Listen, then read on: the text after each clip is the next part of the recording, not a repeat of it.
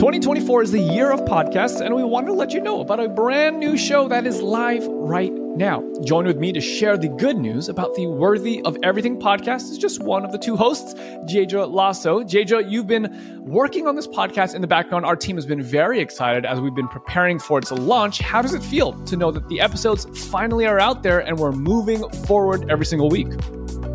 It is so exciting, and I am just excited to see where God takes it, and I have so much hope that it is going to be an incredible blessing to the listeners. Amen, amen. But as I understand it, this is a show tackling the issues of mental health through the lens of the gospel. Can you share just a little bit more about the heart and the intent and who you're really trying to serve through the Worthy of Everything podcast? So I personally was freed from depression, and as I've come to understand my freedom from sin and identity in Christ, I start to recognize all these amazing gifts that God has given us. So yeah, just exploring and hearing awesome testimonies about how to walk out true intimacy with a loving Father who pursues his kids. Oh man, sounds like a good time. If you want to check out the show, lovereality.org/podcasts and look for the Worthy of Everything show. The world doesn't think that the gospel can change your life, but we know that it can. And that's why we want you to hear these stories of transformation, stories of freedom, people getting free from sin and healed from sin because of Jesus. This is Death to Life.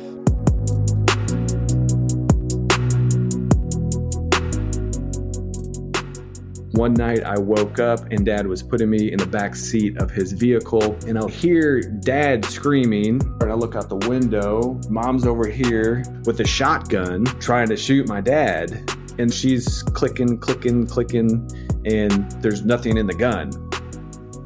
Yeah, the older you get, you think about the mistakes that you make, and you think of some of the reasons why you do some of the things that you do. And I think Christ within you will remind you, hey, by the way, think about your mom in this situation. Think about your grandpa in this situation. Forgive them. Think of them with love. At the end of the story, I forgive. I've forgiven them. Yo, welcome to the Death to Life podcast. My name is Richard Young. Today's episode is with a brother of mine named Matt McMillen. And I first saw Matt on Instagram, and he was just sharing beautiful gospel. And so I was so impressed, and I was following him, and I wanted to know his story.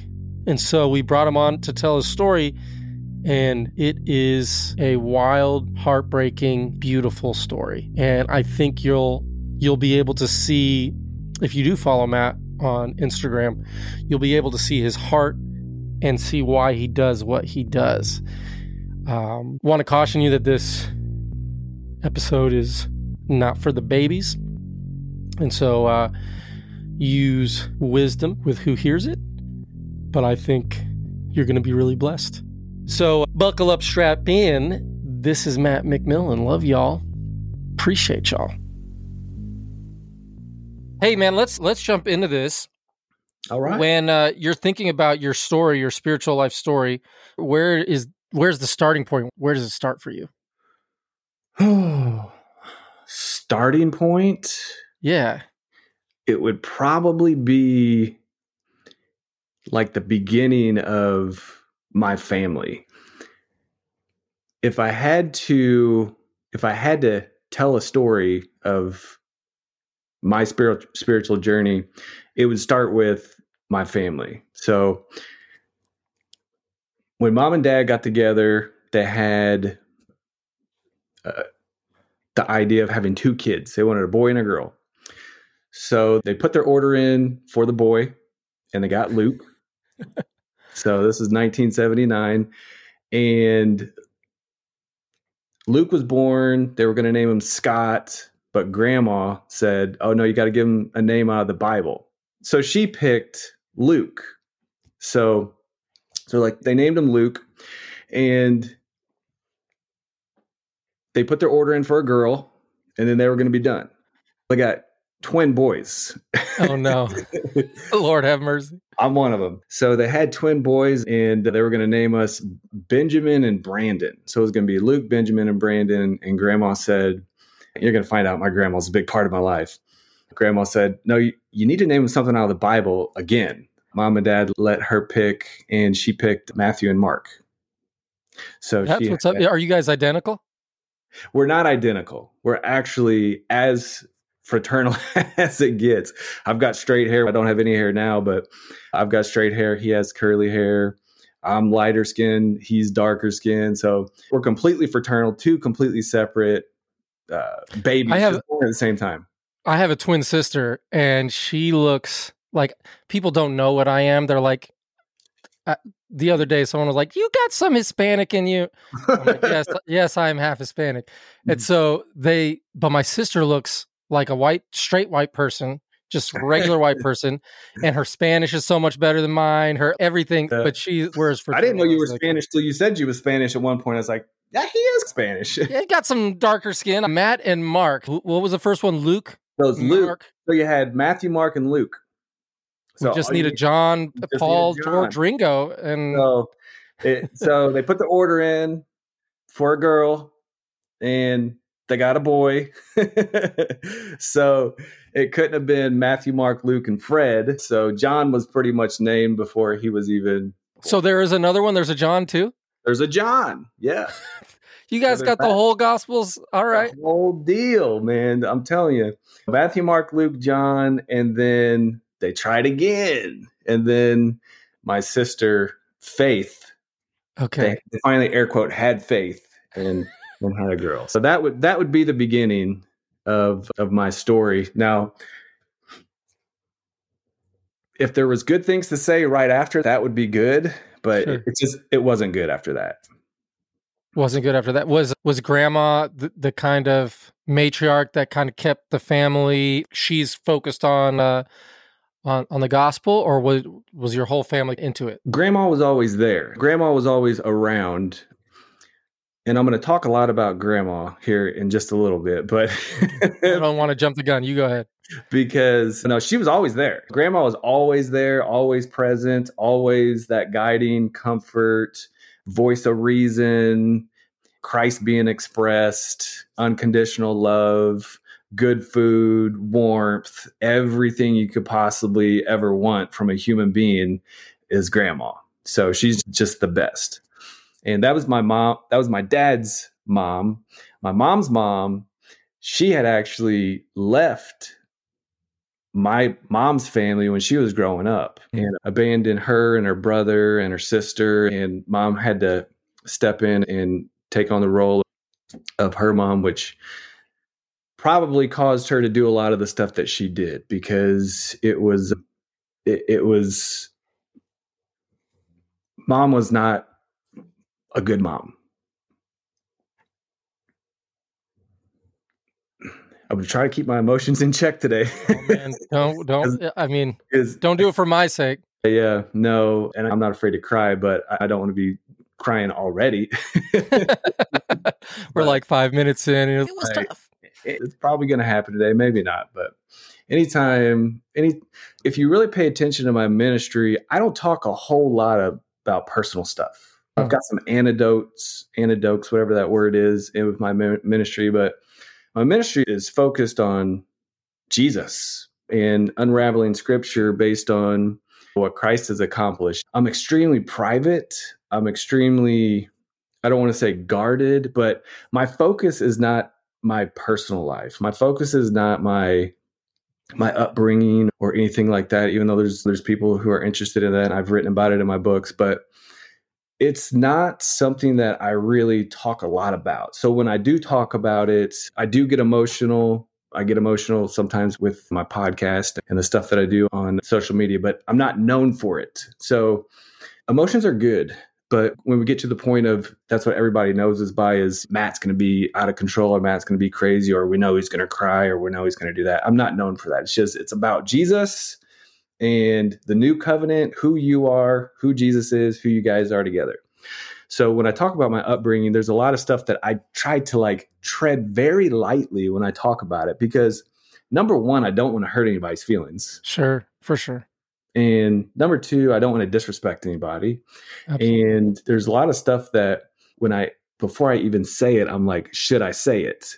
But when it comes to mom, I really have no easy way of saying it. She was a bad mom. She cheated on my dad. She was addicted to drugs. She left us all the time. She was very mean, very cruel, not loving. She would get an award for worst mother of the year easily. But I don't like even saying that. But that's the reality. That was my childhood. And the beginning of my family, the story always starts out good. We got Matthew, Mark, Luke, John, and Faith, mom and dad, two really good looking people. But that's about as good as it gets because mom really just had a difficult time being a mom. And I know now that I'm 42 years old that it was because she didn't get to see a mother modeled. Her mom abandoned her. Her mom left when she was a very young girl, and mom had to step in and do all the cooking, cleaning, basically everything that the mom's supposed to do while she's supposed to be raised up by a mom, a loving mom. And then my mom's dad, he was a preacher, and he was an absolute nightmare. Hellfire and brimstone. He's if you Turn could or burn. Yeah, he was the boogeyman to me growing up. He was just the biggest nightmare in my life was my mom's dad. So I couldn't imagine being raised by him. So she didn't have any of those skills. Mom and dad did not get along. Mom was in and out of rehab, mental hospitals, dad trying to hold the family together with 5 young kids. We were born from the year 1980 to the year 1986. So you got 5 kids in 6 years. Mercy. And you got an addicted wife. It was hard on dad. And dad, he didn't always make the greatest choices. He had a very short fuse and maybe didn't handle a lot of things in the most mature way. But long story short, when it comes to my childhood, mom and dad couldn't get along. One night I woke up and dad was putting me in the back seat of his vehicle, and I was waking up and it's the middle of the night. And I hear dad screaming, and then I hear mom screaming, and I sit up in the back of the car and I look out the window. Mom's over here at the door of the house with a shotgun trying to shoot my dad. And dad's running off. She's clicking, and there's nothing in the gun. So dad runs off. They get into a custody battle. Mom and my grandpa come up with this idea to create some false allegations against dad in order to get custody. So she said that he sexually abused us. Oh no! Yeah, That's pretty diabolical. Not cool. Not cool. No, it's not cool at all. So it's pretty diabolical because dad never touched us. Right. Dad never touched us. But when you accuse somebody of sexual abuse, you got to go through all the steps to be cleared that you actually don't do that. Absolutely. So mom got custody of us. And my grandpa had a church, a raggedy old nasty church in St. Louis. And he had like 2 people that went there. And above the church, there was an old dank apartment. We moved in there. So we lived in that apartment above the church with mom, all 5 of us kids. And it sucked. It sucked really bad. And this is in a very dangerous part of St. Louis. You would hear gunshots all night long. I seen mom break up fights right outside on the sidewalk. And during this time, we were forced to go to church because grandpa's a preacher. Got to can't forsake the assembly. Got to get down below the apartment and go to church. And I remember when I was saved, and I was a young boy sitting on this cold, hard pew, and my grandpa is just letting us have it. And I remember him saying, "You don't want to go to hell, do you?" And just mouthing the words, "No." And at that point, I was saved through fear, but I was still saved. So that was the moment of my salvation. I know that was when I was saved, when I believed Jesus. You can be saved in any way. You can be saved through fear. You can be saved in a pressure-filled way, in a motivated way. As long as you trust Jesus by grace, you're saved. Amen. Now, I don't agree with how I was saved. Yeah. Would you say method? The method that your granddad used. Yeah, I don't agree with that at all. And that's probably why a lot of the motivation for my ministry is to get to the bottom of the scriptures that someone like he used, or those who use scare tactics to bring people to belief. That's probably one of the foundational reasons, if I was to pinpoint it, is because I know what it's like to just be in complete and utter petrification of God based on this representative of this person. But I was saved. And this podcast is Death to Life. I would say right there, that would be the moment I received the life of Christ. Praise the Lord. But who was he? Not Jesus, perhaps, but who was God at this point? At this point, somebody I was afraid of. Yeah. How did he feel about you? Oh, he loved me. And he didn't want me to be afraid. How did he feel about you in your mind back then? Oh, he was, I better not mess up. I better toe the line. I better listen to Grandpa. So he was Santa Claus, but not with the toys, but just with the stick. If you had messed up.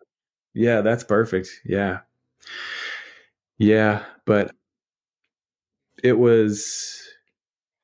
that's not how God ultimately wants you to think of him. And the problem with this is you have somebody who is supposed to be a representative of God on stage behind a pulpit, screaming, spitting, slapping his Bible, pointing at you. And you're a boy. You're a little boy. I can remember just the beatings I would take from this man when I would be bad from my grandpa. I don't remember any type of comfort. I don't remember any type of love. I don't remember any type of guidance. I just remember anger, shame, condemnation. You better mess up. You better not mess up. You're going to find yourself burning in the lake of fire. And I'm your enforcer. And when you got a mom who is barely 20, who is in recovery off and on, and you've got 5 kids, and you've got this man who does not understand the love of God, who has basically taken the spot of your extremely caring, comforting father, and you want your dad back. So much seeds of trauma was being planted at that time. It was a nightmare. The life that we lived at that point, me, Luke, Mark, John, Faith, it was an absolute nightmare. The beatings we would take from Grandpa when we would mess up, the threats from Mom that Grandpa's going to get you as soon as he gets here. Mom was a terrible mother, and she hated being a mom. She did not want us. She didn't want any of us kids. We were nothing but a bother. I remember one time I was scared of the dark, and I went and tried to get into Mom did not want you sleeping in the same bed with her. Don't even think about it. But I was really scared that night, and I wanted to sneak into the bed. I just wanted to sneak into the bed, just away from whatever it was I was scared of. And I remember crawling into the bottom of my mom's bed at the very bottom. I wasn't touching her, but I crawled in and I got under the covers, and she moved her feet and she felt me, and she sat up and she kicked me, and she kicked me out of the bed, like onto the floor. Here I am, kindergarten, first, second grade, whatever year it was, thinking that this is normal, that moms don't love their kids, that moms treat their kids like this. And kids are a bother. Stay out of the way. Be quiet. Don't have an opinion. Don't get in any fights with your brothers or sister. Do the dishes, vacuum, and if you screw up, you're going to get it. Yeah. That was probably the worst part of my early childhood. In your adult life, have you been able to look back? I say that everybody comes by their stuff honestly. Like you're just talking about how your mom didn't have a mom. Like I'm thinking about, like, it's all honest why we behave the way we behave. It's because of some lie believed or some mischaracterization of God. Like your granddad ended up treating his congregants in the way God was treating him in his mind, and he had to get it together. In your adult life, were you able to go back there and look at it and say, oh yeah, I didn't understand why mom was doing these things, but I see it clearly now? Absolutely. Yeah, the older you get, you think about the mistakes that you make, and you think of some of the reasons why you do some of the things that you do. And I think Christ within you will remind you, hey, by the way, think about your mom in this situation. Hey, by the way, think about your grandpa in this situation. Forgive them. Think of them with love. They had it difficult too. They had the opinion about me not true. So I think it's just a maturation process. And the sooner you come to the point of, just like you said, they went through it too, you realize they're human as well. So one of the reasons why I don't really talk a whole lot about this stuff is because at the end of the story, I forgive. I've forgiven them. And I think that's powerful though. Yeah. Not everybody chooses to forgive. Right. But some people are like, I know people like that. I'll never forgive. There's no way. Send me to hell. I'm not forgiving. But I think when you choose to forgive, first of all, it's natural for me to forgive. When you believe your old self dies, you get a new self, you get a new Holy Spirit of your own. The Spirit of Christ joins you. You get a new nature. You're dead to sin. Unforgiveness is a sin. You feel like a corked geyser until you choose to forgive. And then once you choose to forgive, you don't feel any more like yourself than when you choose to forgive. It's like when you choose to forgive, you're like, it's like a fish swimming in water. It's just what you do. It's not that you're saying what they did was okay. It's that you're deciding to forgive. You're also not forgiving to be forgiven. When Jesus said that, he's setting up the impossible standards of the law to the people who thought they were doing a great job of following the law. We don't follow the law, and we don't forgive to be forgiven.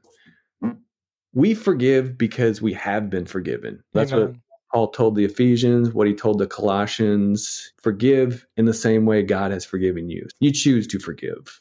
And when Jesus is making that point in Matthew 18, he sets them up for failure. Yeah. Because he says, this will happen to you if you do not forgive your brother from your heart. And they didn't even have the ability in that moment to give themselves a new heart to be able to forgive from. So Jesus is always setting people up to fail, and so that they need him. That's perfect. Yeah. And when I first, and I'm getting ahead of myself again, when I first started my social media ministry, as you get a lot of kickback, especially when you talk about forgiveness. And one of the lines that you get is, if you don't forgive, God won't forgive you.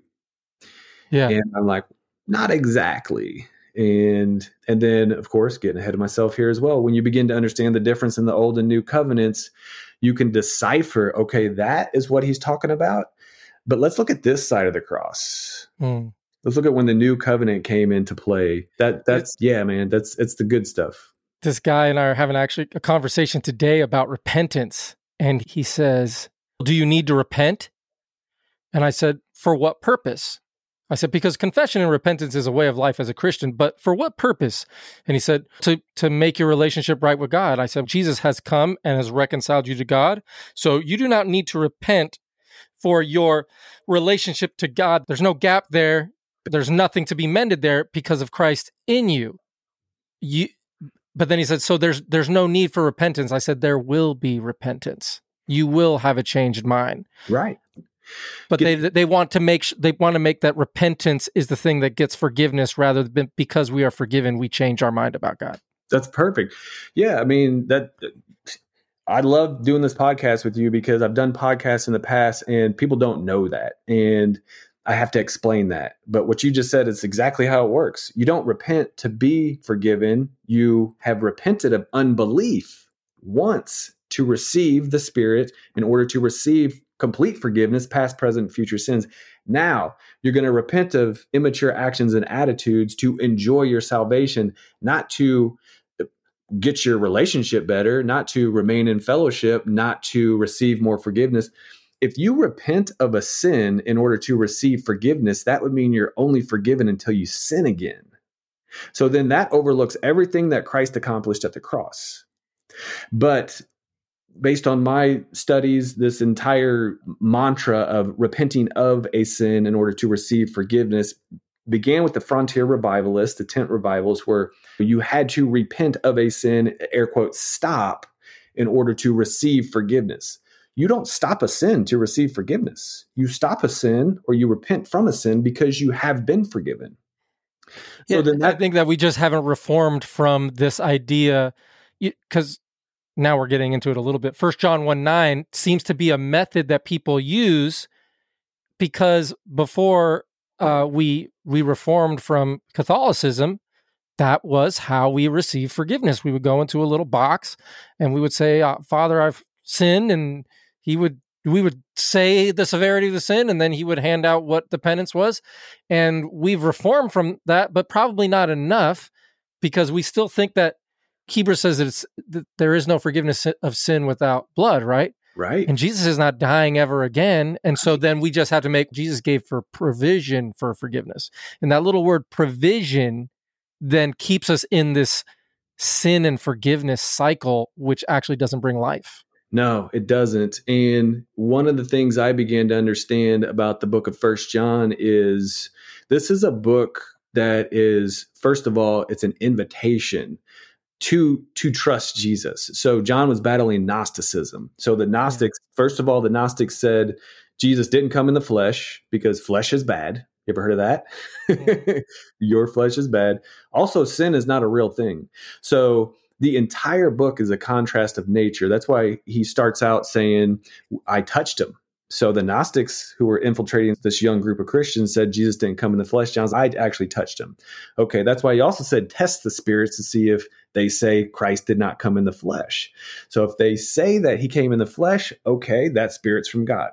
So when you get to this, also this notion of repeated confession for repeated forgiveness, John, before the cross, he never stopped and asked for forgiveness. He never confessed. He went to the annual Day of Atonement. He was a Jewish person. So he's not going to go from annual forgiveness to confession by confession.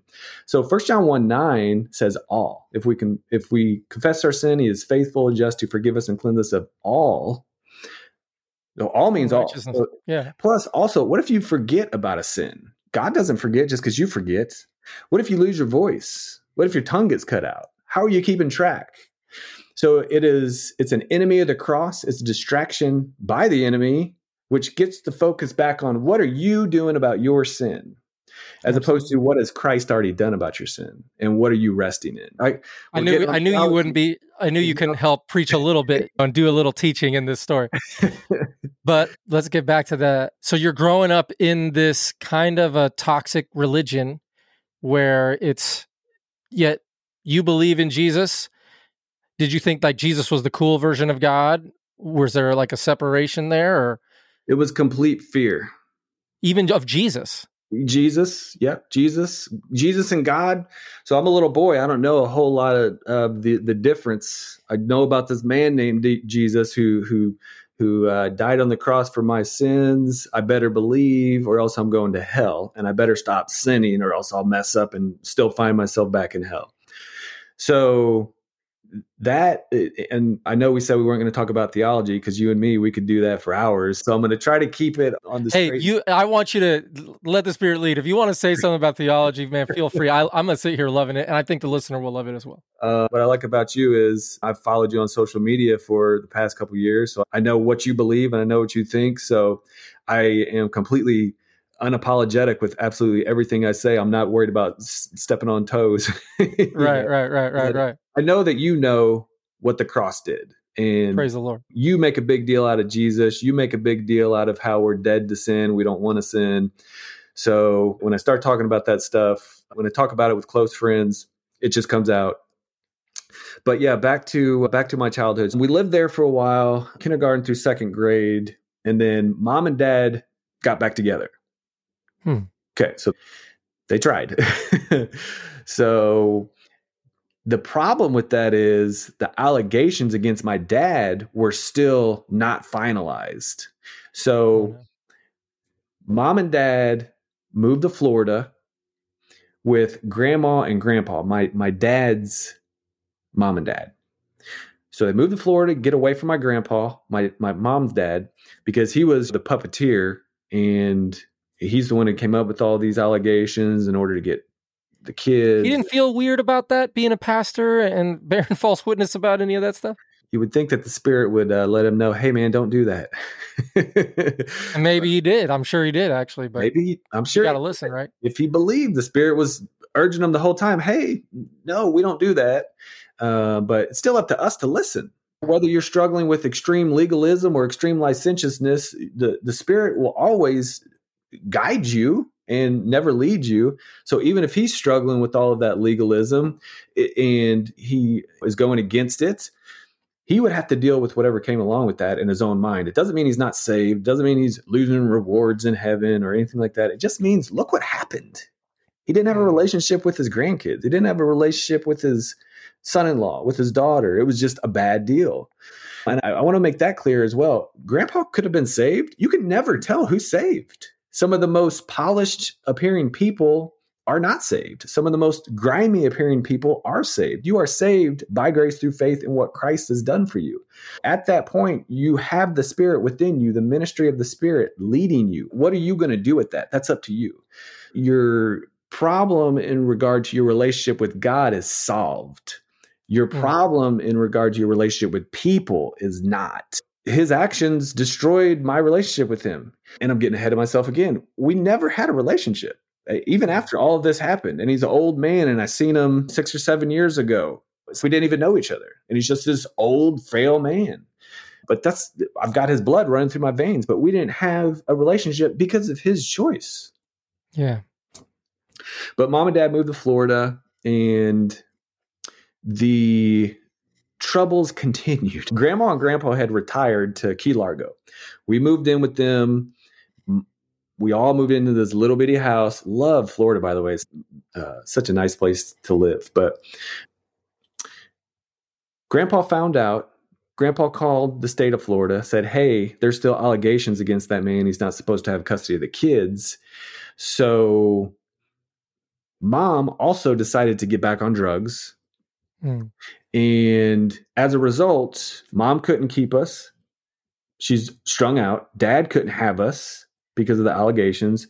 Grandma and grandpa couldn't have us because we were, that was my dad's parents, and he wasn't supposed to be around us. So we had to go into the foster care system. Foster care system really is difficult. And if you know any kids that are in the foster care system, you gotta be friendly to them. You have really no idea the amount of stress and turmoil and heartache and pain that they're going through. They don't want to be in the foster system. And the foster care system it's a crapshoot. You're either going to get a nice family who actually cares about you and wants to feed you, shelter you, and show you some love. Those people are out there. But there's also people out there who you're just in their house for a paycheck. They don't like you. You're not important. They have their own kids. You are just there so they can get the check from the state. Some of the stuff that we went through in the foster care system was diabolical. First of all, they split us all up. Mark and I went to one foster home. Luke went to one. John went to one. Faith, by the grace of God, she got to go stay with our aunt and uncle up here in Missouri. And she lucked out when it came to that. But foster care system that we were in, the parents that we had, my foster parents were very verbally abusive. They made very clear that we would not be staying there permanently. Do what you're supposed to do. or else. And kids that are in the foster care system, they have behavior problems because of stuff like that. I'm one of them. When I had severe behavior problems because I was mad, I was frustrated, I was scared. I don't like you people. I don't want to be here. You're not my mom. You're not my dad. Screw this whole system. And I began to get in a lot of trouble. And my brother Mark, he is not as type A as me. He's not as mouthy, I guess is a good way to say it, as a kid. He's not as quick to say something. So I was pretty much the one who took the brunt of all of the verbal abuse and whatnot, which came from the foster parents.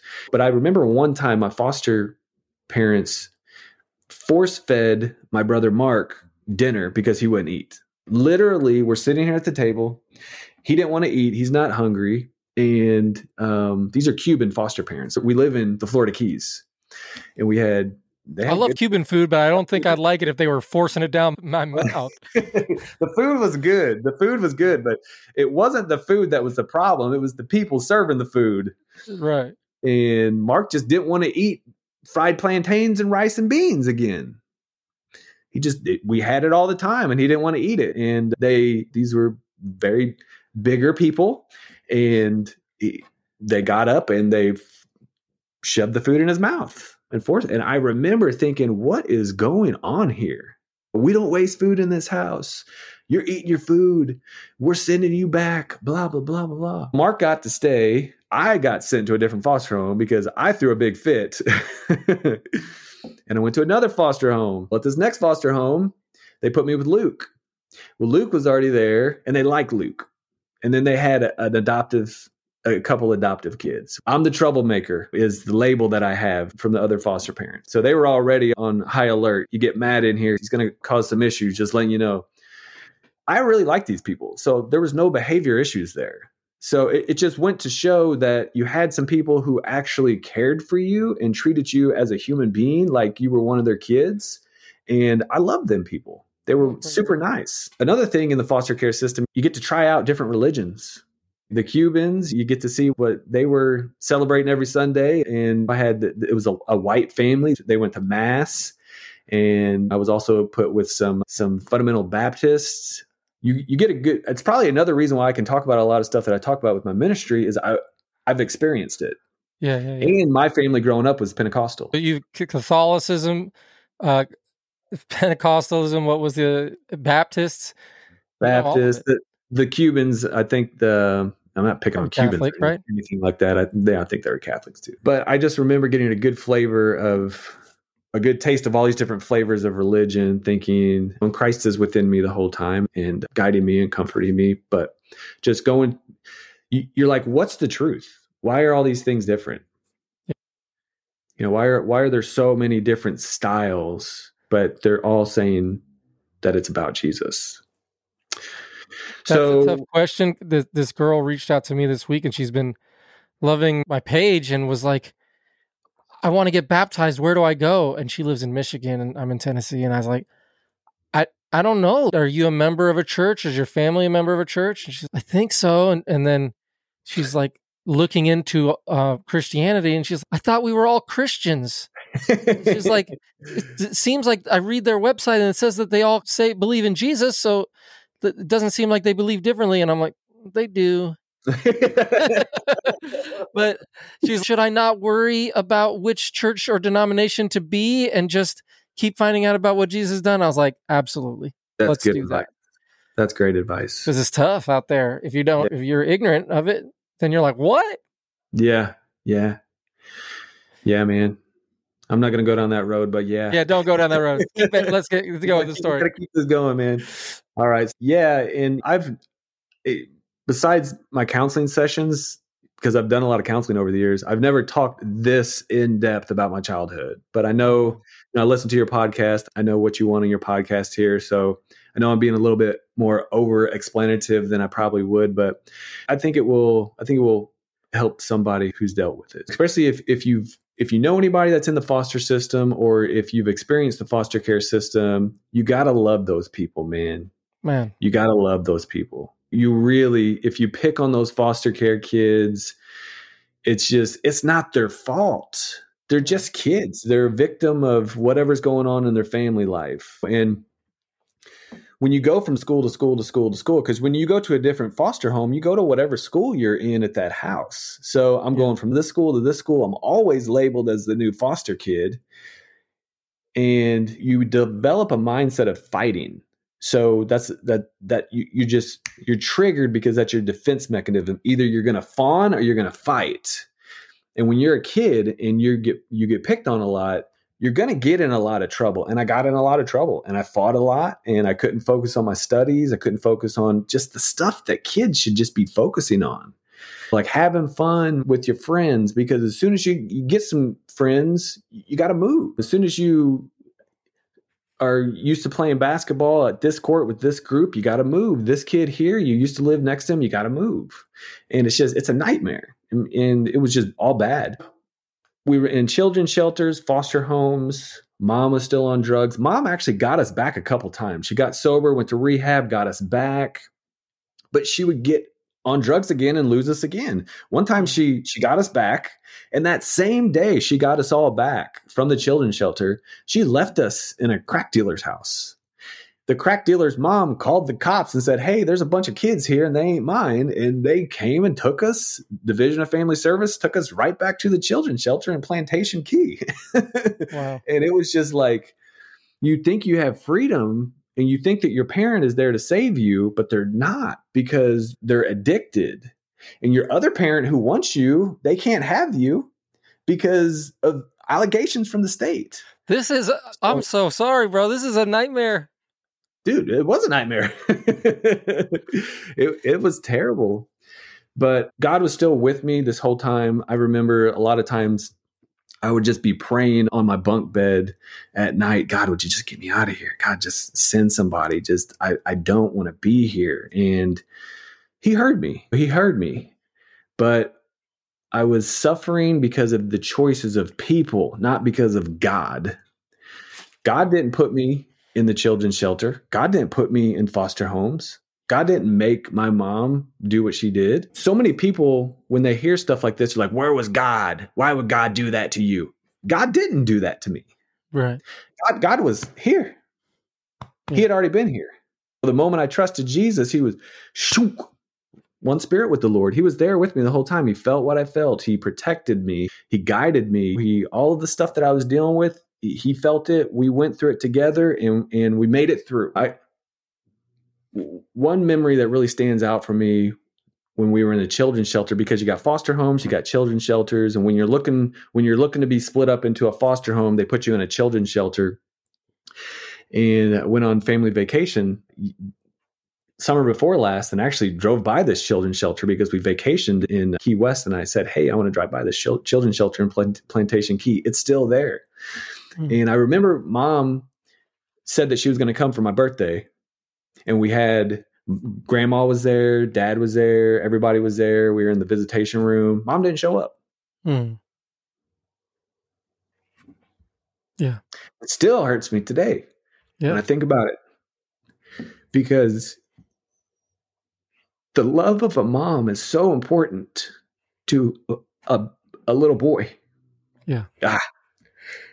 And when they don't show up for your birthday and you're in a children's shelter, it has a huge impact on that child. Yeah. So it hurt a lot. So anyway, let's move forward to 6-8 months later. They actually put all 4 of us boys in what's called a boys' home or a boys' ranch. It's in Palatka, Florida. It's in the northern part of Florida. It's called Road Heaver Boys Ranch. Now, Road Heaver Boys Ranch, this is supposed to be an awesome place to go. Me, Mark, Luke, John all get to be together. It has cottages. It's only boys. You have really loving cottage parents, and you get to do stuff on the farm, ride horses, swim. It was supposed to be just this amazing place. And first of all, I got to say this, it was better than a foster home. Okay. There were still a lot of things that happened in the boys' home in Road Heaver Boys Ranch while mom was still doing drugs and dad couldn't have us. And we got put in this place that a lot of bad stuff happened, which just was not good. I'll try to keep this How part. did your dad feel about all of this? Oh, it was an absolute nightmare. It was an absolute nightmare. So dad was a very hardworking person. He had a lot of savings. He spent all of his savings on lawyers trying to get us kids back. If you knew what dad went through, it would be doing his thing. He was trying hard. Yeah, he was trying. It would be something that exactly. It would be something that somebody would commit suicide over, for lack of a better explanation. Your kids are gone. You're being accused of sexual abuse. You're spending all your money. Your wife is on drugs. It's bad. And dad was living with grandma, driving to Miami, working, coming back, trying to get his kids back. It was just, when my dad did flooring, his box truck with all of his tools got stolen one time. So dad had it rough. Yeah. Dad had it rough. But anyway, at the boys' ranch, we were all together, and it was a good place to live overall. But something happened at the boys' ranch which would change our life forever. And it was the accident.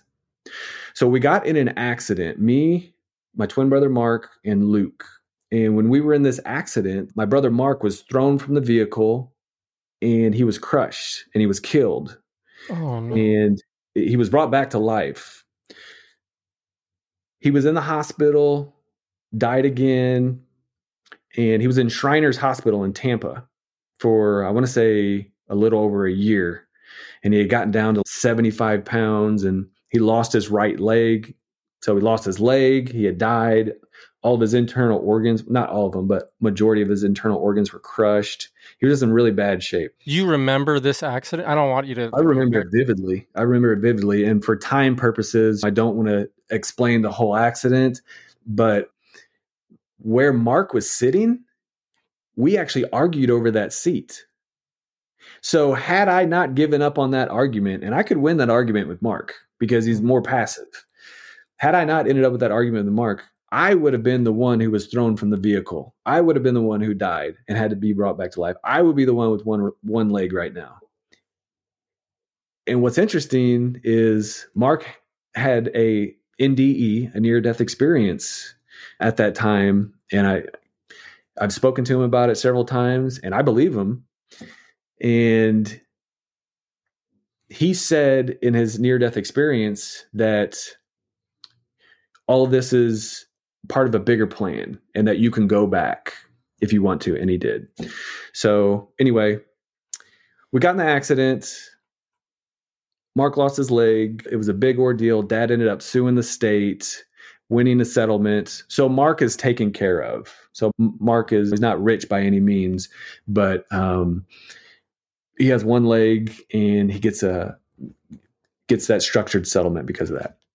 So anyway, Dad got us back finally after we got to go to court and testify and say, hey, Dad never sexually abused us. Judge was like, okay, great. If he didn't, go live with your dad. So Dad got us back. Wow. And it was pretty awesome. It was almost like, I don't know, being reborn again, getting out of jail, something that you never thought would happen again. You finally get to go live with your dad again, who never laid a finger on you, never touched you, and you should have been with him the whole time. But he got us back. We went to Universal Studios for a week, and it was a big celebration. So Dad moved back up here to Missouri to get away from Florida. And when we moved back up here to Missouri, Mom also moved back up here. Mom and Dad tried to work it out again. And it just didn't work again. Mom couldn't get off the drugs. Mom couldn't stop messing around. So Grandma moved in with us. And that was good. It was good that Grandma moved in with us because Grandma is probably the reason why I'm like I am today. She instilled the truth about who already lives in me in my mind. So many Christians are saved. Christ lives within them, but they have been lied to about who Christ is on such a grand scale that their conscience is just seared by so much error, and their mind just needs to be renewed with the truth of the organic gospel of who Christ actually is, what the fruit of the Spirit actually looks like, what he wants for you. Not only what he wants for you, but what he wants to do through you. The cross forgave us. That's what he did for us. He forgave us. The resurrection gave us new life. But it wasn't just that. So we're forgiven, we're righteous, but we also have the Holy Spirit within us. And we need people like Grandma to show us, okay, this is what Jesus actually looks like. She moved in with us and it was good. That's awesome. How old are you at this point? This was 7th grade. So I was 12, 13, something like that. Man, that's roller coaster up until that age. Yeah, it was pretty insane. I finally had some stability, if you want to call it that. And with Grandma moving in, Mom moving out, Grandma basically raised us. So when you're a 7th grader, you're still a kid. Sure. And Grandma began to wrangle in this misbehaving kid, but she did it with love, and she did it with patience and gentleness, and she was never rude. She was never mean. She was never overbearing. She was never aggressive. It was always the gospel served up on a platter with love. And you want to have good behavior because that's what's going to set right with you. That's what fits you best. And she showed me what it looks like to express unconditional love. So Granny Mac is unlike anybody I've ever known. She is an absolute angel. She was about 5'1", 250. So she's a short, fat lady. They used to call her Big Mama, or Dad would always call her Fat Lady, and she didn't care. She was really good at making. She didn't care. She knew it. She didn't care. She was good at making fried chicken, biscuits and gravy, bacon and eggs, all the good healthy stuff. That's right. Yeah. And she's the reason why I came to understand God like I do. She encouraged me to read my Bible. She encouraged me to get to know Jesus. She encouraged me to forgive my mom. If anybody could have a grudge against Mom, it would be Grandma. I never heard her say a bad word about my mom. Wow. In fact, the opposite. When I would be out of control saying, I hate my mom. Why isn't she here? Nobody has a mom like this. Why don't I get a normal household? Why don't I have a normal family? She would always douse that out with love. She would say, Matthew, that's still your mom. You need to just forgive her and love her. And she's having a difficult time. She never talked bad about my mom. She never ever said anything bad about Mom. That's beautiful, man. That's a testimony right there. Yeah. Matter of fact, I never heard her say anything bad about anybody. A lot of old ladies, they like to gossip. A lot of old ladies, they want to be known by having a smart mouth, and just Grandma wasn't that. And she didn't have any hobbies. She wasn't super smart. She just loved people and made such an impact on the community around her. We always had somebody in our house from the neighborhood. Always. They would always be over there with Granny Mac. She would always be cooking for them. She'd always be praying with them. Everybody always said, go see Granny Mac. What's Granny Mac got to say about that? What's your grandma doing? I'm going to go see her. Can I call your grandma? I'd always walk in from the back door, and she'd be on the phone talking to somebody, praying or listening. She would sit there and I wouldn't hear her say anything. And I said, Grandma, I need to use the phone. Oh, hush your mouth. You can wait. Because she's sitting there listening to people. And she would just listen to people who other people would just completely write off. People who everybody gave up on. Those who were addicted to drugs, those who struggled with alcoholism, those who abandoned their families. My mom, for example, she would always take phone calls from my mom, talk to my mom. She would always ask if there's anything she could do for my mom. And at that point, we were pretty poor because Dad spent all his money on lawyers, spent all his money trying to get us kids back. And we lived in this little bitty, janky house on 32 East Main Street in Park Hills, Missouri. It's a little dump. And we lived there, and I would have rather lived there because Grandma was there than live in $1 million house without Grandma. She just made it so pleasant, even in the midst of all this chaos. There was always some kind of fight going on at our house. There was always some type of argument. Me and Luke would be fighting. Mark and John would be fighting. Faith would be doing something that she shouldn't be doing. Neighborhood kids would be running in and out of the house, leaving the back door open, stealing our clothes, But in the midst of that was Grandma. And she was Christ in the center of this chaos. And of course, I had Christ in me, but I'm deciding not to listen to him at this point. Of course, he's always in me trying to say, hey, you don't want to do that. Hey, you should probably turn from that. Hey, that's not for you. But, we have the choice as to whether or not we're going to listen to that or not. But Grandma actually expressed Christ, and I got to see that. She didn't put any religion down my throat. She didn't use any shame. There's no shame on you, which I heard from certain foster parents and people.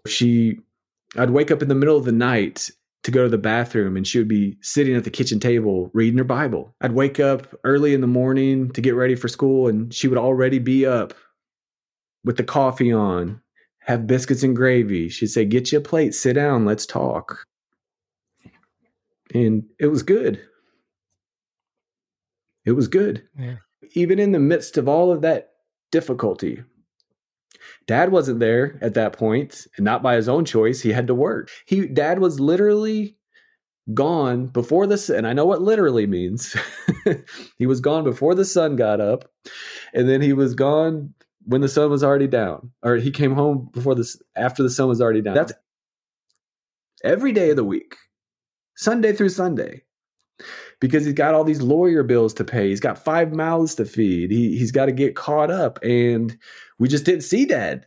And I would get mad about that too. I would say, where's Dad? Why ain't he coming to any of my games?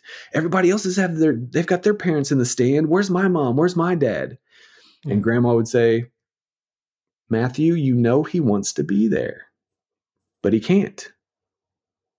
We're going to get kicked out of this house. We got to have food. She was just such a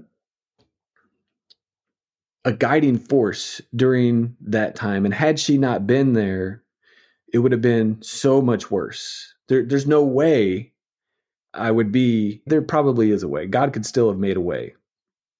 But you know what I'm saying? The odds of me maturing into who I am today probably would not have happened had Grandma not come with us. Nothing's written in stone, man. Yeah. Praise the Lord for praying people. Yeah. I'll tell you one more story about Grandma. Mm-hmm. So my best friend lived across the alley in his house with his mom and dad. And he always got in trouble, but he was my best friend because I didn't have any friends because I was the new kid and I was the poor kid, but he befriended me.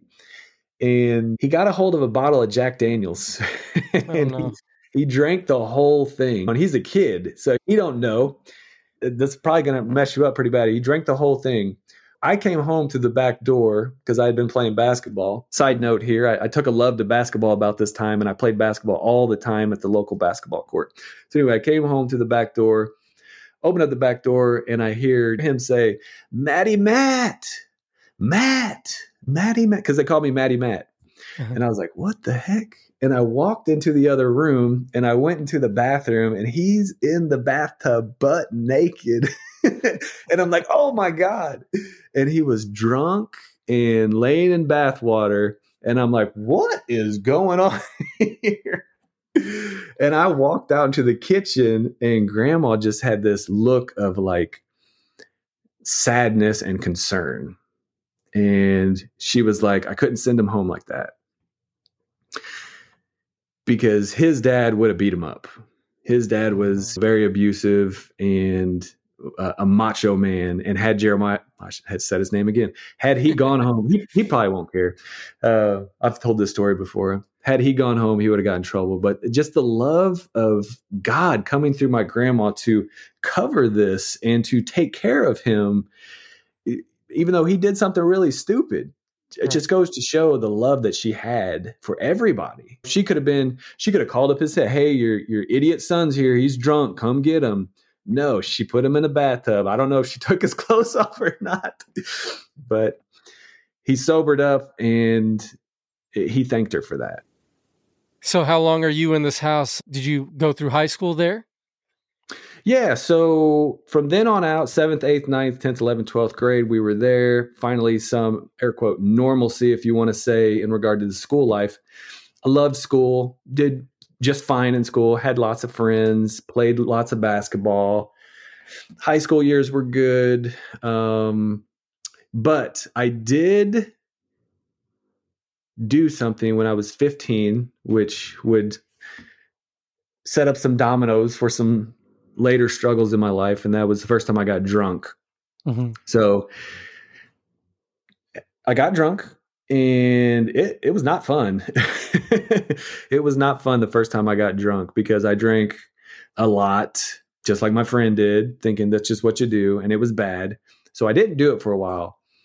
And then later that year, I did it again, only I had a little bit and I liked it. So I started to take a liking to drinking alcohol. So that became something, and there's no supervision in my house. Grandma can't wrangle everybody. She's in her 70s. She can't keep track of everything. So you pretty much do whatever you want. Right. And that's not good. So anyway, took a liking to alcohol, and I didn't know that later on it would become a problem. I'm just thinking I'm having fun. I'm young. Everybody does this. I'm socializing. But it wasn't bad yet. So fast forward, get out of high school, try college. College was not for me. I was still struggling financially as far as being able to even pay for gas money. Most kids that go to college, if you have a kid that goes to college or you're a kid in college and you have parents that are paying for that and you have a financial stability and you don't have to worry about how am I going to pay for my food? How am I going to pay to support myself? Man, enjoy that. That's such a gift. I didn't have that. So when I went to college, it was very stressful. So I quit after a semester. I don't recommend that. Get your education. Education is good. But I quit college and I got a job selling insurance. Right. So I was going door to door selling insurance, not making much money, still living at the house. And I would always borrow gas money from grandma every morning. I'd get up early, start working. I was always self-motivated, very driven to be successful in business. And when you grow up poor, you really have a drive to want to be not poor, typically. Right. At least I was anyway, because I know what it's like to not have enough or struggle. So I didn't want that. So I was always driven.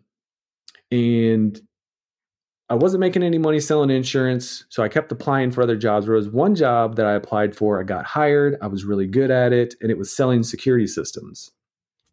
So I started selling security systems door to door, quit my job selling insurance. Another long story short, I was really good at it. I was the best. I set national sales records. What do you attribute that to? Just natural charisma, or what was it that? So my motivation every day was to see as many people as I could possibly see, and to see however many people I could get to tell me no the fastest. because I knew if I could see as many people as I could possibly see every single day, face to face, if I could get somebody to tell me no as fast as possible, I can get to somebody who would tell me yes. And my goal every day was 2 sales a day. So if I had 1 sale before lunch, I wanted 1 sale after lunch. If I had 1 sale if I had 1 sale after lunch and I already had 1 sale before lunch, I had my 2 sales for the day, I'd be done for the day. I'd go chill. I'd go play basketball, go play video games, hang out with Jennifer, my wife, which I haven't had a chance to talk about her yet, but that's my wife. Met her in 7th grade, by the way. Shout out to Jennifer, 7th grade. I talk about Jennifer a lot and all my other stuff. So I was trying to keep her as low key on this as possible. You're chilling on this episode, Jennifer, but we love you. We do love you. So anyway, that was the goal. That was my goal. I don't think it was charisma. I think it was a determination to put in the time and treat it as a full-time job. I knew I was going to have to work 40 hours a week somewhere. So why not put 40 hours a week with this goal of being able to get 2 sales a day and be done? So I was actually going to prove that this is not possible. So I actually, when I first got hired, I even went to Jennifer's job and I walked in and I had I'm not going to say the company, but I walked in because she was a receptionist at a lawyer's office. I walked in, she saw my shirt. She said, "What's that?" So I just got hired here. So what are you going to do about insurance? I'm going to try this out. I'm going to give this 2 weeks, put insurance to the side. And man, it was just like, this is me. This is like MJ on the court. And it was like, I set all these records and everybody was wondering, what are you doing? What's the secrets? Are you selling to all your family? Are you selling to all your friends? I had a rule of thumb not to sell to my family and friends because I knew that would run out. So if my family and friends approached me, then I would talk to them about it. But I wanted people that I don't know every single day. I want to talk to strangers all day for 8 hours. I don't care who's rude to me. I don't care if I'm stammering, shaking, stuttering, mess up on my words, because I know the quicker I get done with these people where I mess up, I'm going to get to somebody where I get it. I messed up here, I'm going to go to the next one. Messed up here, going to go to the next one. Messed up here, oh, I got one. So I got my sale for the day, or my sale for that time. So 2 a day was my goal, but I was getting 3 a day, 4 a day, 5 a day.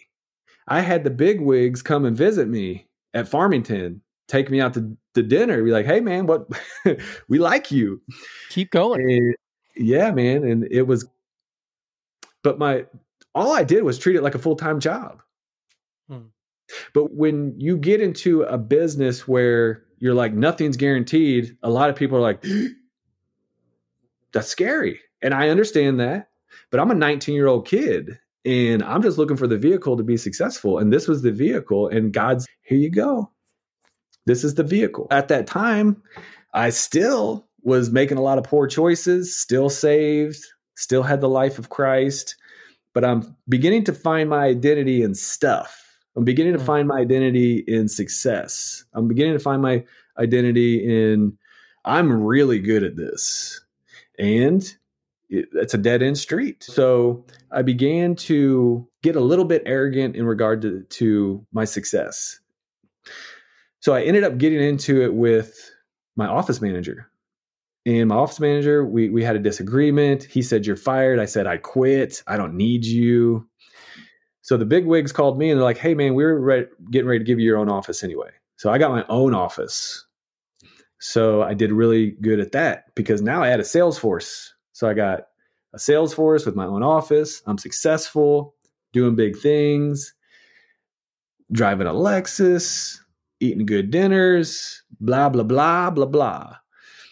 And this whole time, I'm completely ignoring God, doing lots of bad stuff, getting drunk all the time, still saved, mind you. This didn't unsave me. It's just me being successful and then erroneously finding my identity in success. Mercy. At that point, I had a big opportunity that I was taking advantage of, and I was doing the most that I could. Another issue with this is I had become a workaholic. The very thing that I despised about my dad, I was doing the same thing. I was working from 7 a.m. to 10 o'clock at night and then getting drunk. I'd start getting drunk about 4 or 5. My alcoholism started to get out of control. And When did you realize, I don't think I like, or maybe that it's a problem?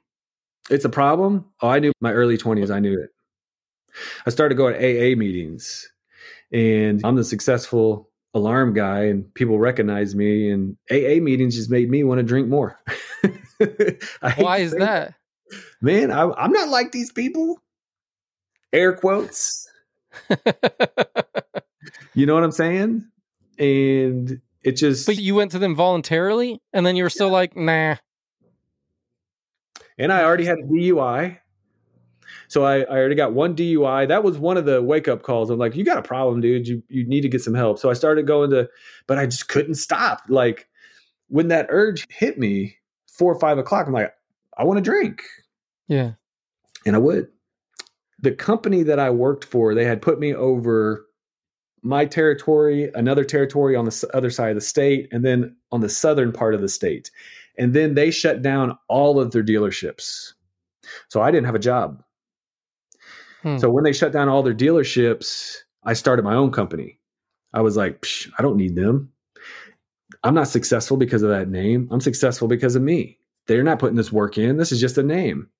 I was right. It wasn't the name. It was me. It was my hard work. It was my determination. It was me putting in this effort. It was me not having negative Nancy's in my sales force. So I was continue to be successful. Only I had my own company now. That's when I formed my own company. And at that point, my company grew, expanded. I was very successful, but I was burnt out. I was struggling with alcoholism. My relationship with Jennifer was struggling. So were you married at this point? No, I was not married at this point. And was she like, hey, we've been together since 7th grade, bruh. Like, you want to make it official? She was never... Oh, yeah. She wanted to get married. Yeah. And what's funny is we knew each other in 7th grade all the way through school, but we didn't even start dating until after high school. We were just friends. So she's a great person. But she wanted to get married. Of course she wanted to get married. And I should have got married. But I still wanted to do... I wouldn't even say I wanted to do it. In my core, I didn't want to do those bad things. I wanted to make the right choices, but I was making poor choices. So anyway, another long story short, I actually stopped that business. I put it on hold. I'm like, I'm too stressed out. So I put it on hold, and I took all of my savings and I invested it, and I moved in with my father-in-law in his basement. Now, at that time, Jennifer got pregnant. When Jennifer got pregnant, I got super, super legalistic. I stopped drinking. Now alcohol was the enemy. I started Bible thumping. You need to stop drinking and be like me. I started to express a lot of legalism. I would shut off the world. I wouldn't go anywhere that served alcohol. How dare you drink alcohol in front of me? I'm in recovery. That type of deal. So I was miserable. It must have been fun to hang out with. Oh, dude, it sucked. It sucked bad. And at that time, my father-in-law, who is just one of the most important people to me in my entire life, he's just amazing. Phil loved me like my grandma loved me. Oh. And he even to this day, Phil, he's the ride or die for my family as a whole. He's never just on Jennifer's side. He's always, this is a family. And he is the best father-in-law anybody could possibly have. He would do anything for anybody. And he's always caring, always loving, always gentle, patient, kind. And he didn't have to let me move into his basement, but we lived there, got sober. Grace was born, and Grace is my daughter, and she was born. And Jennifer and I got married while Jennifer was pregnant because I was in my legalistic phase, which I should have got married anyway. I should have been married. And so, from that point on. Yeah, doing something right isn't legalism. Doing something right in order to earn favor with God because you didn't have it from before, right? That's exactly what I was doing. That's exactly what I was doing. I was thinking, I still had this mindset of you need to do stuff to impress God so that he'll give you stuff. Or you need to stop doing stuff to impress God so that you can earn more stuff in heaven, or so that you don't go to hell. So I just had it all wrong. Fast forward, We move out. I get back into the alarm industry. The investment that I made finally paid off, got the money back, built a house, had a nice place to live. And it was just, didn't skip a beat as far as where I was at running my company. And I started drinking again. And I started doing the bad stuff again. And I became obsessed with video games. And I was just playing video games until the sun came up. What is it about those video games, man? They're just, I don't even know if they're fun. You just get into it. I was playing Call of Duty when in my 30s, and now I'm just like, I can't, like, it's fun, but why would I do it? It doesn't add anything to my kids or my wife. Exactly. That's it. It's such a time suck. And if you're just a kid and you've got nothing else to do, but when you're in your 20s and 30s and you got a wife and kids, you should probably spend some time with them. My wife's, what are these zombies on the screen? And I'm like, all right, that doesn't really make a lot of sense for me to have that in front of the kids. I'm not against video games. Video games are not the problem, but they can be just like anything. They're like your phone is not the problem. How you use your phone perhaps is a problem. The video games aren't a problem. That's exactly It's if they take up valuable time. Alcohol is not a problem. It was me being addicted to it. Drunkenness is a problem. Drunkenness is the problem. Depending on something for fulfillment is the problem. Food is not a problem. Drunkenness with food is a problem. People don't talk about gluttony. When was the last time you heard a sermon about gluttony? And it's killing a ton of folk. Right. But when was the last time you heard a sermon about it? Yeah, man. It's a secret killer. Preach, man. But yeah, you had asked me the other day, I see your ministry stuff. Do you do ministry full time? No, I don't. I own an alarm company. The name of the business is Alarm Security. And you'll see it on my shirt, on my hats, and my stuff because I got lots of merch. But man, I do this ministry stuff for fun and fulfillment. And my job was just so overwhelming and so stressful. And then I had gotten to the point where my marriage was falling apart and still not really enjoying a close relationship with God. And then Jennifer had filed for divorce. I had filed for divorce. By the grace of God, all that fell through. We worked it out. Was God a part of that? Like when you're going through these tough times, were you like, God, help me? Or was it just God is compartmentalized off to the side and he's not actually involved in life? He's involved in this section of life over here, but he's not helping me with being able to figure this marriage thing out or being a good father. Always prayed. I would always pray, even in my drunkenness, even in my struggles. I would pray. If I would be 3 sheets to the wind and I would lay my head down, I'd say some type of short prayer or help me or something like that. But I knew that God still heard me, but I just felt like he was disappointed in me.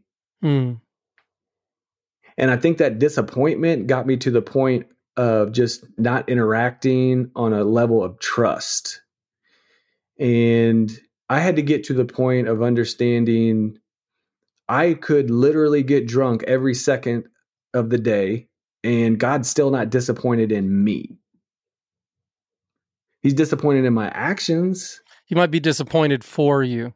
Yeah, he wants rather than better. He wants better. That's perfect. Yeah, he's disappointed for me. He wants better. The Bible says don't grieve the Holy Spirit. So many people want to say that's sinning and he's mad and he's going to get you. No, grieve means he wants better for you. And I just think at this point in my life, I was just grieving God. And he had gotten to the point of just, of course, letting me do, which I shouldn't say he got to the point, but I was pretty much doing a lot of things which were not of faith, a lot of things which were focused on being successful financially. I struggled with looking at porn. It wasn't just alcoholism. It was pornography. I stepped outside of my marriage. I've done a lot of things that I regret. And if it wasn't for the grace of God, and if it wasn't for forgiveness, there's no way I would be married right now. And Jennifer and I have been married since 2004. So if we can make it through it anybody can make it through it. When I'm painting myself as a big bad guy, she made some mistakes too. We both did. But you have to come Probably a couple people that didn't know who they were and getting their identity from a bunch of stuff that they had no business getting their identity from. Yeah, that's hitting the nail on the head right there. When you're successful financially, when you got a nice house, when you got a pool, you can go on vacations, you can get the stuff, you can drive the car, you're somewhat local, air quote, local famous because your face is on billboards and stuff. You can begin to find your identity in something that's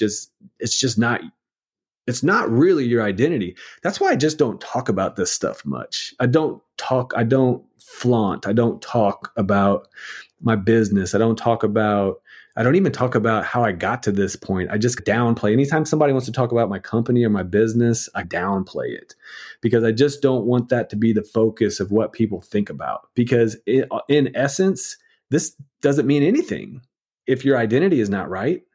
And if your identity is focused on stuff or fleeting, immature pleasures, you're not going to be able to enjoy your life. You're not going to be able to express Christ in your relationships, in business. It's not going to be a good life. No. And I think I had to get to the point of burnout, of realizing that it's not what you do that defines you. It's who you've trusted. And if you've trusted in Christ, you're a new creation. That's why when you asked me in the beginning, when did your spiritual journey begin? I wanted to say when I was sitting in front of my mean as a hornet grandpa's pulpit, because I knew at that point I had received the life of Christ and he was with me through all of this.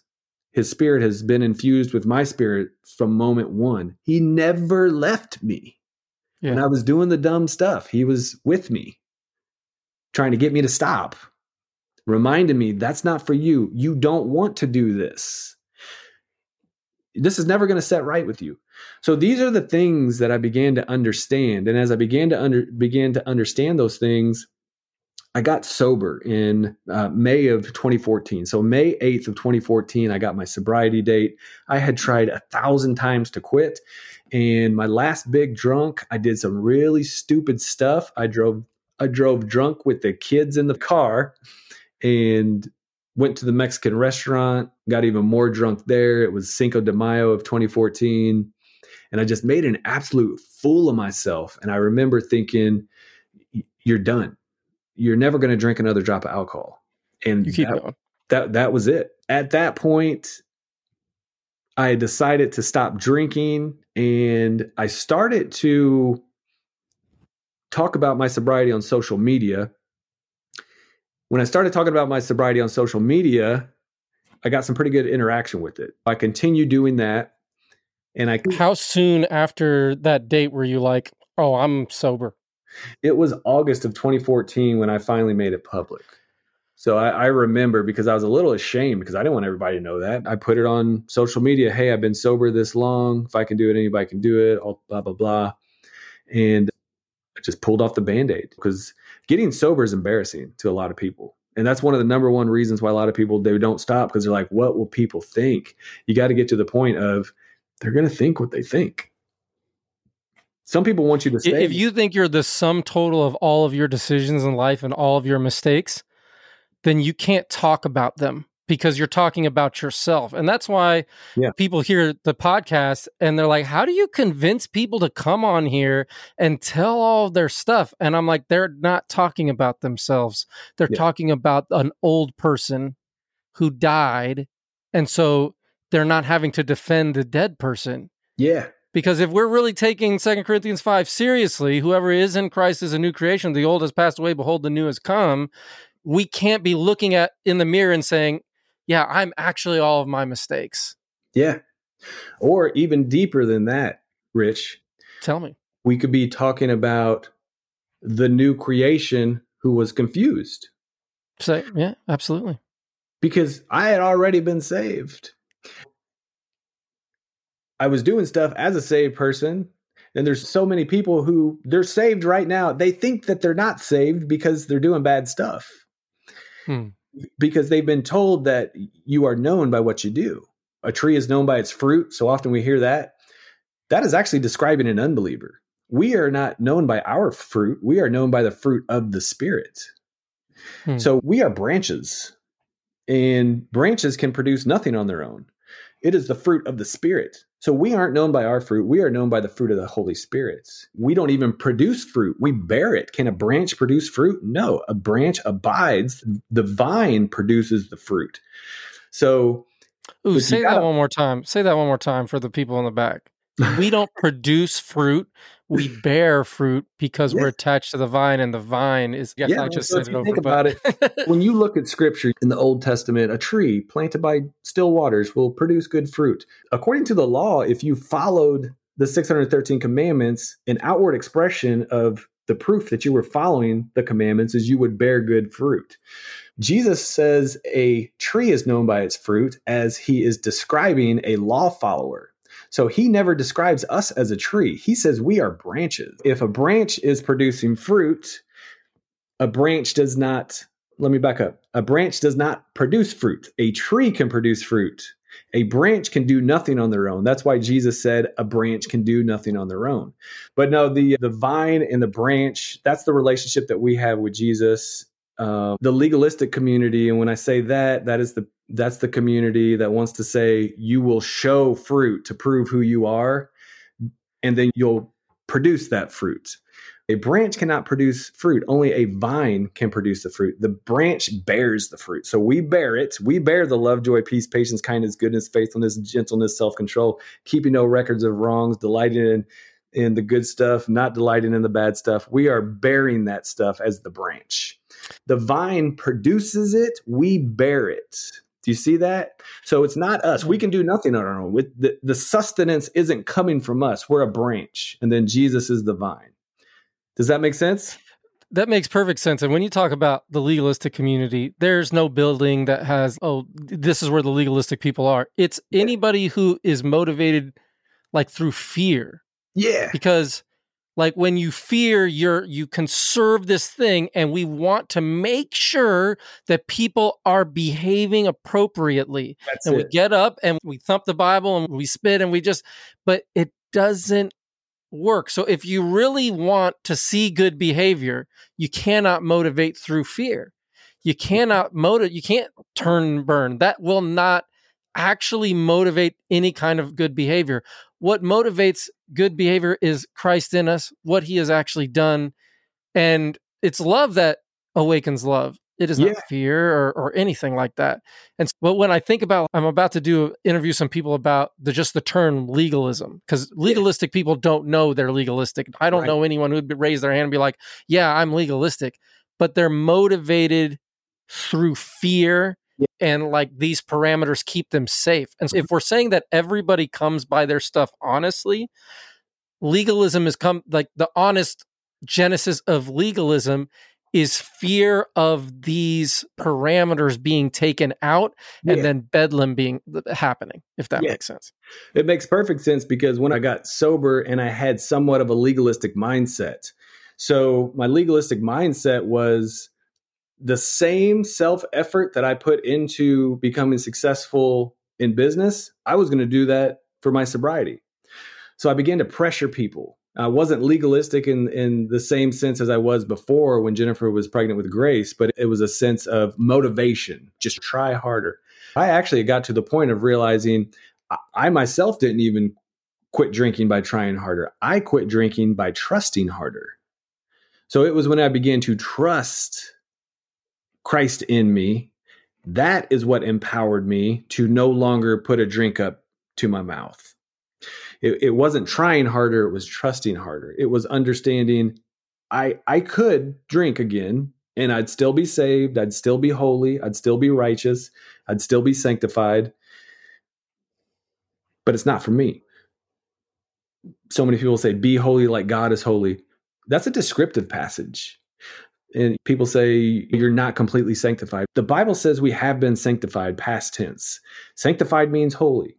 1 Corinthians 6:11, Hebrews 10:10. All the future tense sanctification passages. Well, it says that Jesus Christ is your sanctification in 1 Corinthians 1:30. Yeah. So the reason, if you look in the Old Testament, people were holy based on proximity to the holy mountain, because in the Old Testament, that's how they thought about things. In the ancient Near East, their gods lived on high places in these mountains, and they would go up to these mountains, and the closer they were, like that's what made them holy. Now in the New Testament, it's the same thing. It's proximity. And guess what? You live in him and he lives in you. You could not be any closer because Christ is your holiness. Yeah.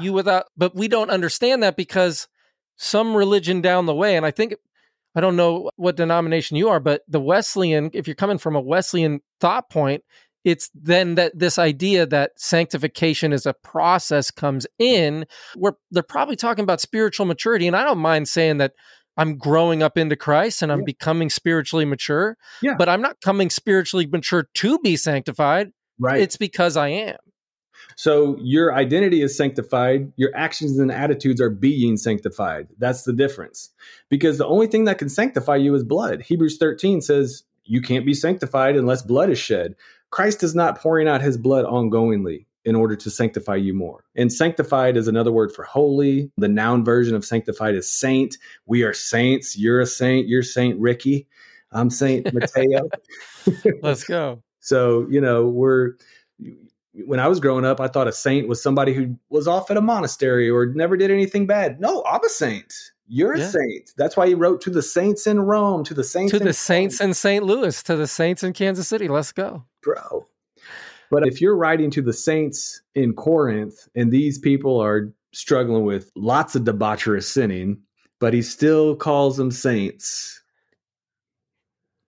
it's all about identity. And so that fast forward, I used my social media to begin basically preaching the gospel. I started a social media ministry, and my Facebook following got up to 500,000 followers. Then I went over to Instagram, got up to 100,000 followers, went over to TikTok. How did that happen? It's just like the stuff you were saying was wild, or was the production of your stuff was better? I don't know. I honestly don't know. So I just had my goal every day was just consistency. So I'm a creative writer. So I started writing, and I would write and then I'd put it on Facebook, and my following, not that my following being big is a big deal, but I'm just saying people were paying attention to it. And when people were paying attention to it, I was like, I should probably do something with this on an even grander scale. So I was like, I'm going to start writing books. So I wrote my first book, True Purpose in Jesus Christ. That came out in 2016. Wrote my second book in 2016, 60 Days for Jesus, Volume 1. Then I wrote Volume 2, Volume 3. Then I wrote my next book series, The Christian Identity, Volume 1, 2, and 3. So my books became a primary part of my ministry. So as I learned, I wrote, and I began to put it in book form, and then promote it on social media. Between 14 and 16, like you said, Cinco de Mayo, 14 was your last time. In these 2 years, did you, like the stuff you're preaching now, I'm sure you had some idea, but you didn't have it all. What was going on in those 2 years that you were just growing? So with my mindset of consistency, it was just, Matt, do something every day. It's the same mindset that I have with every other part of my life. If you knew me, I'm just a creature of habit. Whether it's business or my health or what I eat, my ministry, my social media ministry was the same. So I was just consistency. And just because you're consistent doesn't mean you're saying everything. You can consistently suck. Huh? Theology in regard to a lot of the stuff when it came to the gospel in the beginning, it was not on point. That's okay. I went back and rewrote a lot of the stuff. My first 2 books, I did not understand the new covenant. It was a lot of pressure. But once I understood the new covenant, my next 5 books are just littered with new covenant truths. And I went back and trimmed the fat on the old ones. And the new covenant changed my life. And when I began to understand the new covenant, which is the covenant that Christ brought in at the cross, therefore setting aside the old covenant, everything changed about my marriage, my life, my ministry. It was just like, it's going from 8mm to 4K in how I viewed everything now. Once I understood what Jesus actually accomplished. Hmm. But not only that, who I am. Let's go. But not only that, what he wants to do through me.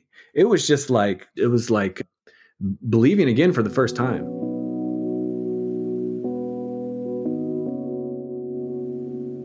Okay, we're going to take a real quick break right now, and I want to introduce you guys to my friend Elisha. Elisha, what is up? I am just chilling here with my family. You may hear some kids in the background. I love it. I love it. Elisha, how long have you been rocking with some good gospel? I've been rocking with good gospel since July 2020. July 2020. Mercy. How has the understanding of good gospel changed your life? Oh man, it's changed my life in so many ways. But right off the bat, it freed me from some crippling anxiety that I had in my life from the time I was probably about 6 years old. Yep. So if you really wanted to hear about that, there's a whole Death to Life episode of you explaining. There is. That's awesome. There sure is. So, Elisha, you've gone as far as to dedicate some of your finances to helping move this gospel message forward. Why have you done that? I've done that because what I've received has changed my life, and God has blessed me in ways that I could not have even imagined that he could have. So for me to give just a small amount of what I've been given, man, I've been given the kingdom. So I am going to share what God has blessed me with right back into growing this kingdom so that all the sons and daughters out there can know who they are. Wow, that's so powerful. And if you would like to donate and be a part of this message being moved forward, you can go to lovereality.org/give. And donations from people like Elisha and from you will help us getting this message forward. And we really believe this. You hear me say it all the time. We really believe that we'll never run out of Death to Life episodes as long as we keep preaching this gospel. So we want to keep preaching it. So please join with us so that we can get this message out there. Thank you so much, Elisha. You are a blessing and a testimony to us. Absolutely, Rich. Thank you. Some of the truths of the new covenant. First of all, what is the new covenant? The new covenant is Jesus. The new covenant is what Jesus talked about at the Last Supper. This is the blood of the covenant in my name. So you got the old covenant, and so many Christians don't know this. You got the old covenant. The new covenant does not begin at Matthew chapter 1. The new covenant begins at the death of Jesus, not the crib of Jesus, because you got to have bloodshed in order to bring in a new covenant. The old covenant couldn't even be put in place without shedding of blood. So the old covenant is between God and Israel, which was finalized through Moses and the angels in the wilderness. Okay, it was a covenant where the Israelites said, we will do everything in the book of the law. And God said, okay, if you do this, I will bless you. Yeah. So it was a trade-off system. So you going to say something? No, I was just going to say, we like to make promises to God. And I tell people, don't make promises to God. Right. See how often that works out when somebody makes a promise to God. Just believe his promises to you. That will work out much more. It's funny you say that because there's a line that I heard when I first understood the new covenant, and it was the first Promise Keepers convention was a bust. and that was in the wilderness when they said, we will do it all. They were already breaking the first commandment by making the golden idol. So you got this covenant between God and a people group, and it was a trade-off system. This is why all the health wealth pastors go back into that stuff and cherry pick out, because God said, if you do this, I'll do that. On this side of the cross, it doesn't work like that. We're blessed with every spiritual blessing in Christ. You got the old covenant. God was protecting the line of Judah because he wanted the Messiah to come from this individual group, from this DNA. And he's doing all of these things that looks bad. And he's dealing with the rebellion of Israel and humanity, with the Gentiles who were depraved in their minds. And he said, I'm going to make a new covenant. It's not going to be like the old covenant. Jesus talked about that new covenant. When Jesus went to the cross, he said, it is finished. His blood brought in the new covenant. The book of Hebrews says this is a covenant that is based on better promises with a better guarantor. So there's nothing wrong with the old covenant. The problem was the people. They could not live up to it. So what does God do? He comes down, inserts himself into his own covenants, Father, Son, removes humanity.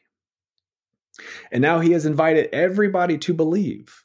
So this is not universalism where everybody's... Would you say he removes humanity, or he puts humanity in the man of Jesus Christ? So as far as the covenant is concerned, he removes humanity from the covenant. So the new covenant, according to the book of Hebrews, is between the Father and the Son. We see this in Hebrews chapter 6. So it's a promise between the Father and the Son, two unchangeable parties who cannot lie. Now, Israel could lie. We could lie. I could lie. Richard Young could lie. Uh-huh.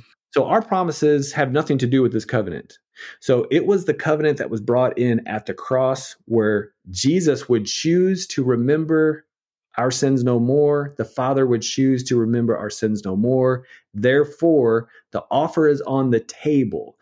He will write his laws, not law, on Rich's mind and heart, my mind and heart. So we know because we have the ministry of the Spirit in us. So that is ultimately the new covenant. I never heard about this. So not only am I completely forgiven because of the new covenant, I also have the Spirit of Jesus Christ written on me. So I know what I need to know, and I'm maturing and learning and growing. And I want what God wants. I don't want to sin. He's going to guide me out of any type of immature behavior if I will allow him to do that. And there's no condemnation for me. So once I began to understand that about me, I could then apply it to you. I could apply it to other people, and I could understand, hey, the same grace that I'm enjoying, they can enjoy. So I'm not going to judge somebody according to what they're doing, whether it's very successful or not, whether it's very, air quotes, sinful based on what humanity wants to define as sin. And of course, sin is still sin. I'm not downplaying sin. But what I'm doing is I'm upplaying the Savior above the sin. Let me ask you this question. Has this mindset produced more sin in your life? Absolutely not. You would think it would. Yeah, you would think we're preaching sinning and getting away with it, right? You would think. I have never met anybody who understood the new covenant and they're like, woohoo, I get to go sin. Never. It doesn't. It's the opposite effect. Because when you are told thou shalt, you're going to sin more. That is why you see Paul struggling in Romans chapter 7. He's describing his past life as a devout Pharisee. And he lists one of the 10 commandments. Nobody can see him being covetous. And what happened? Sinning of every kind. Who will save me? And then he remembers, oh yes, there's no condemnation for me. I'm in Christ. Sinning will be increased the more you tell people not to sin. The legalistic community, when I say legalistic community, I'm not thinking of any individual group. I'm just thinking of people, like you said, basing things on fear. The legalistic community are obsessed with behavior. And if you're obsessed with behavior, you're going to be obsessed with trying to keep people in line. If you're going to keep people in line, you're going to be trying to micromanage their behavior. Therefore, you're going to be keeping new commandments. It may not be one of the 613, but it's going to be a commandment from the church or from mama. And all it's going to do is stir up more sin. So grace is going to be the way that you teach people how to live an upright, holy, self-controlled life, not the law. You better not. Because for me, when I realized this, I came to the realization is I could still be drinking right now. I could still be making lots of bad choices right now. I could still be looking to my identity in having a successful company right now, but that's not for me. Right. And when I realized the grace of God, I realized what I really want. So many people, when they first hear this, they say, you're telling people they can do whatever they want. Yes, that's exactly what I'm telling them. I'm telling them they can do what they want. Once they understand what they want, then they're going to live that life. Yeah. And when they mess up, they're not going to confuse that mess up with who they are. That's how my books are structured. And I get a lot of good feedback on my books because I try to really help people understand their identity. Because once you understand who you are, you're going to live that way. And when you're raised in a environment that doesn't teach you who you are as a holy person, you're going to struggle with understanding who you are. Man, what a powerful story. And just to hear the way you've been moving, the way you've been stewarding your life in light of what God has made you, I just praise the Lord. I guess this is how I usually wrap it up. I want to take us back. We jump in the DeLorean, and I've been trying to decide where we're going to go back to. But let's go back to maybe right before you started to get a revelation of how good the gospel is. And there's this guy who's super successful, who knows how to work hard because he came up from the mud and having all this success, but is struggling with the DUI, struggling in your marriage. If you get to pull this guy aside, and before this revelation, you get to pull this guy aside, put your arm around him, what would you say to this guy?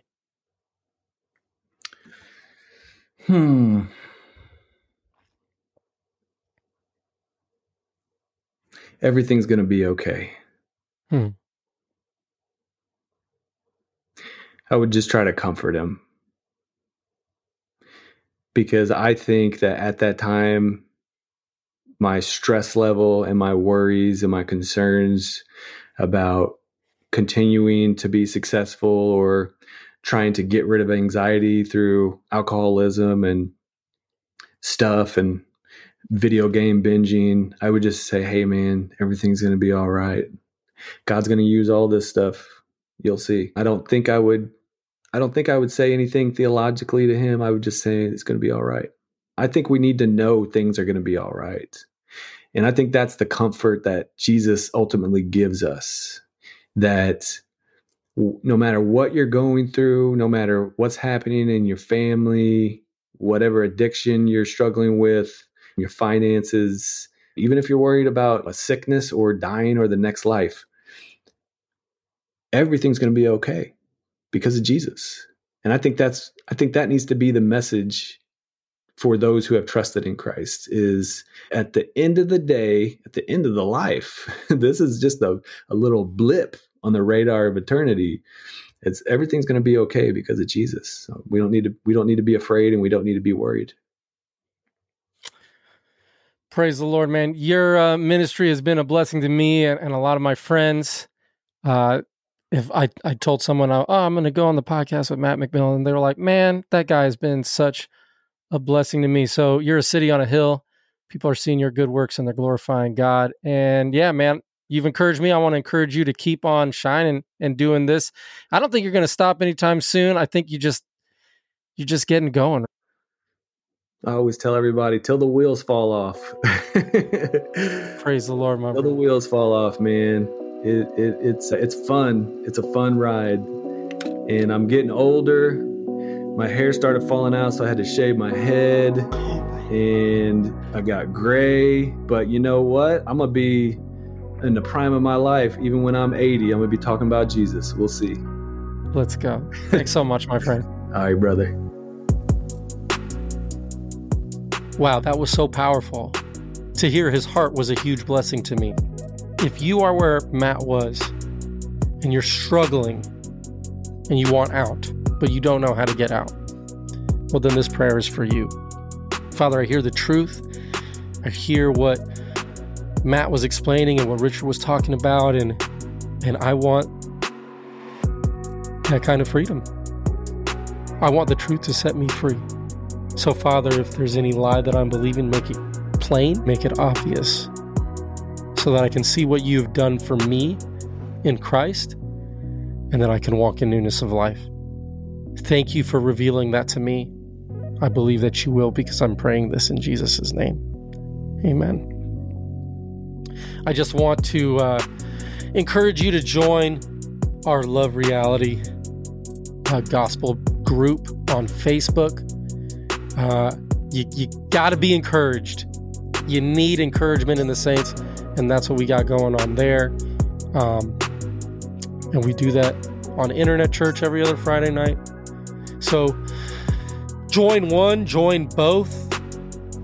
They are a blessing. Internet Church, the Love Reality Facebook group, we are in the house. We want to be there for you. Thanks so much.